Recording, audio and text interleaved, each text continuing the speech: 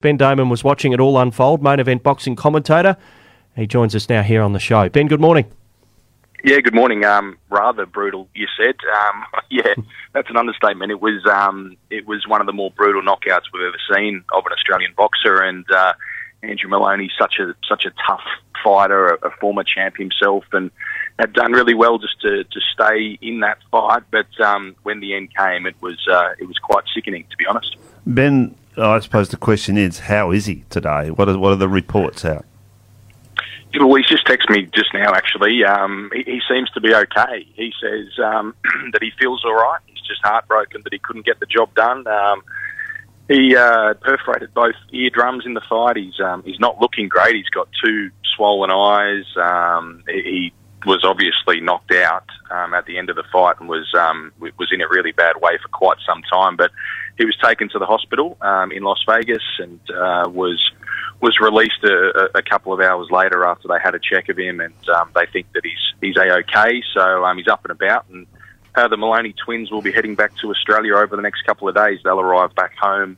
They live at Kingscliff on the north coast of New South Wales. They'll be back there Wednesday at lunchtime, and one of them, Jason, will have a world title belt, but his brother Andrew, unfortunately, he'll just have some recovering to do. Jeff Fennick had a few words saying that probably it shouldn't have happened, that he was getting beaten so severely into that 12th round. Maybe they should have pulled out from there. I mean, I know it's easy to say in hindsight, but was he that far behind? Was he under the pump then?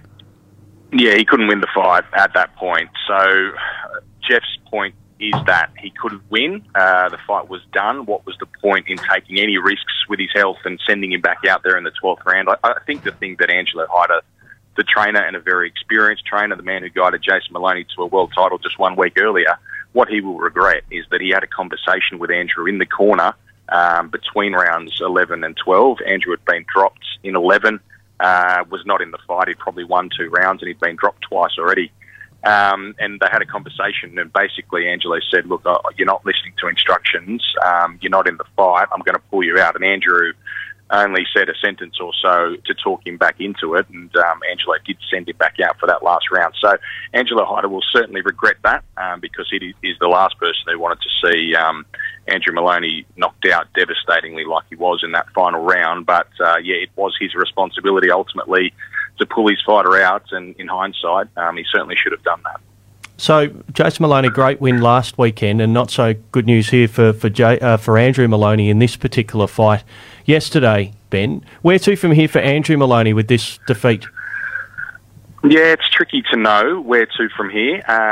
He's just fallen short the last couple of attempts at that very top level, notably, of course, against Joshua Franco. He had that trilogy. He was rorted in one of them and lost the others. He's clearly not at the level of Junto Nakatani, and I don't know that too many are. He is a serious fighter, a very dangerous puncher. So Andrew Maloney, I'm sure, will want to continue in his boxing career. He still has plenty to offer. But it is going to be difficult for him at this weight division to have success against those guys, because they have had the better of him previously. And realistically, he was not in that fight for a very long time yesterday at all. So he's had a magnificent career, whatever he decides to do. I guess it's made it tougher for him by the fact that his brother, well, maybe it's not, I don't know. I don't know how it would feel having a twin brother and him being in a really good position now, not only holding a world title, Jason Maloney, but being in a good position to potentially even unify the division. He's at the peak of his powers, looked really good last week, and has some big fights on the horizon. So very contrasting fortunes for the Maloney twins over the last week. It brings up a discussion, I suppose, because with this concussion thing and the responsibility of the people in the corner, maybe to make decisions that the boxer shouldn't be making. Would that be fair? Because, it is one of those discussion points in all sports now. Yeah, well, incidents like yesterday do make you think, and it was one, I wasn't at the fight, obviously. I'm here in Melbourne because we've got our own fights this Wednesday night, but it was one in watching where you did feel sick, and for a moment at least you did think, what's the point, because Andrew Maloney's such a lovely kid, and he was brutally knocked out, and it was scary. So someone should have pulled him out, and his trainer didn't. And they had that conversation, and I'm sure he regrets that. And you can understand him wanting to give Andrew the opportunity to last the distance of that fight, but ultimately that should have been taken out of his hands, either by the trainer, by someone else, an official in the corner, the doctor, the referee, or the referee. Yeah. The referee, Mark Nelson's a very experienced referee. We know him in Australia very well for the conversation that he had with Jeff Horn after that 9th round against Manny Pacquiao, and he allowed him to continue after the urging of Glenn Rushton. And I guess that's, that is a point that in that instance, it looked to many observers, including the referee, like Jeff Horn was done. But he came back and he won all of the rounds that remained in the fight. He beat Manny Pacquiao for the most famous victory in the history of Australian boxing. So, it's a tricky one. They're hard decisions. And yesterday, unfortunately for everyone, in particular Andrew Maloney, the wrong decision was made. Ben Damon, the voice you're hearing on Sports Breakfast, main event boxing commentator. A huge Sunday of boxing, Australian time, and plenty to come this week. As Ben mentioned, he's down in Melbourne. Devon Haney, I guess we're not debating his position in boxing right now. If anyone was, a lot of those doubts disappeared yesterday. What a emphatic win in Las Vegas. It was a brilliant fight. Fantastic performance by both of those fighters. Devon Haney got the decision against Vasily Lomachenko. Plenty saying that Lomachenko deserved to get the cards. It was a very close fight. I think that's the important thing in this one. You couldn't really say it's a robbery either way. What it was an incredibly high-quality boxing event. We saw Devon Haney go to a completely different level. Of course, he completely outclassed George Kambosos across 24 rounds in Melbourne, but Lomachenko was always going to be another step up for him, and he took that step. Lomachenko, though, he showed he's got plenty left, and I know he was absolutely devastated by not getting that decision yesterday, and I know that Devon Haney won't be in any rush to give him a rematch, but it was a really high-quality fight, a really close fight, and Devon Haney remains at the very top of the lightweight division and at the very top of the sport at the moment. So that victory for Devon Haney, and you mentioned that he was here in Melbourne last year, and what that did for him as well. His record is 30-0 with 15 knockouts, so one knockout in every two. He really can pack a punch, Devon Haney. Where to from here for him as he continues to raise the stakes? Well, the obvious one is Shakur Stevenson. He is a fellow American. He's a champion of lower weight divisions. He's going up. He's come up. He's had his first go as a lightweight boxer, and now he wants to fight for all the belts. So that is the obvious fight. It would be a monstrous fight in the US as well. Two Americans fighting for an undisputed championship, and two very charismatic, brilliant boxers as well. Shakur Stevenson, it probably goes in the favourite in that fight as well. He is brilliant. He is just showing such quality throughout the weight divisions, and now he is an established lightweight after his first go at that weight. So, it's a magnificent fight if that can be made, and hopefully it can. They're both affiliated with Top Rank. Shakur Stevenson was present at the fight yesterday. He got in the ring afterwards, so it does feel like that is the obvious step for him, and that is a truly exciting fight. Ben, you mentioned fight night on Wednesday night. What have we got to look forward to there?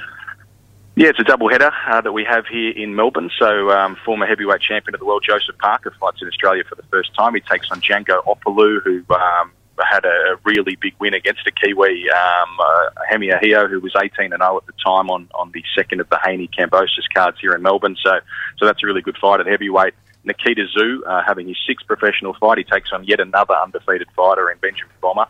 Really good fight, that one at super welterweight. And excitingly, we also have the heavyweight champion of the world, Tyson Fury, here. So he will be ringside. He's very close friends with Joe Parker. They share a trainer in Andy Lee as well. And, excitingly also, Tyson Fury will be present at our press conference today. So he'll be sitting up the front alongside Joe and Nikita and the other fighters. And I'm sure there'll be a bit of colour and excitement. I did read that on your social media a little bit earlier on, so that will be must-watch, and look forward to that, and look forward to Wednesday night. We will get to see a couple of footballers too, won't we? And we mentioned this when we spoke to you last, Tom Bell-Chambers and Cameron Mooney. Have they been doing much publicity? Yeah, they've been doing a lot of... I'm incredibly surprised by how much interest there is in that fight here in Melbourne. We got in yesterday. We were meant to have open workouts, but who would have thought the weather in Melbourne put an end to that? But everyone is talking about that footy fight. People were coming up to us when we were watching the fights yesterday, and everyone seems to be really excited about seeing these two in their fight. I don't know if they can fight. I wouldn't have a clue. So I'm going to have to find out over the next couple of days. Going to talk to their trainers and those who've been sparring with them. But reports are that they have been having a really good crack, particularly Cameron Mooney. He's been sparring against a couple of notable heavyweights through the course of his preparation. So perhaps they can fight, and they'd want to, because they're going to have Tyson Fury watching them, amongst others. They're on a big stage, on a big show, with a former heavyweight champion of the world headlining the card. So, the stage is set for them to have a good crack on Wednesday night. Surviving the cold of Melbourne, Ben? Just at this point. We will be outdoors for the press conference in a few hours, but I'm sure that Fury and whatever antics he has for us will keep everyone warm and entertained. They certainly will. Ben, thanks for your time with that in mind this morning. Huge week ahead, huge few weeks ahead in Australian boxing. We'll look forward to it. Thanks for joining us. Thanks so much. Cheers. Bye-bye. Ben Damon joining us. Boxing commentator, main event, promoter. He does it all, Ben. Other than get in the ring and put the gloves on and throw a few left and right hooks, Ben Damon does it all. He's so thanks enough. to him. He's a big solid bloke. He might have done a bit of boxing in his time. He might have done, but he's a smart man. He's decided he doesn't want to cop a couple of hits to the head. He'll keep all of that gold that's upstairs rather than potentially risk it in a fight that he may not win.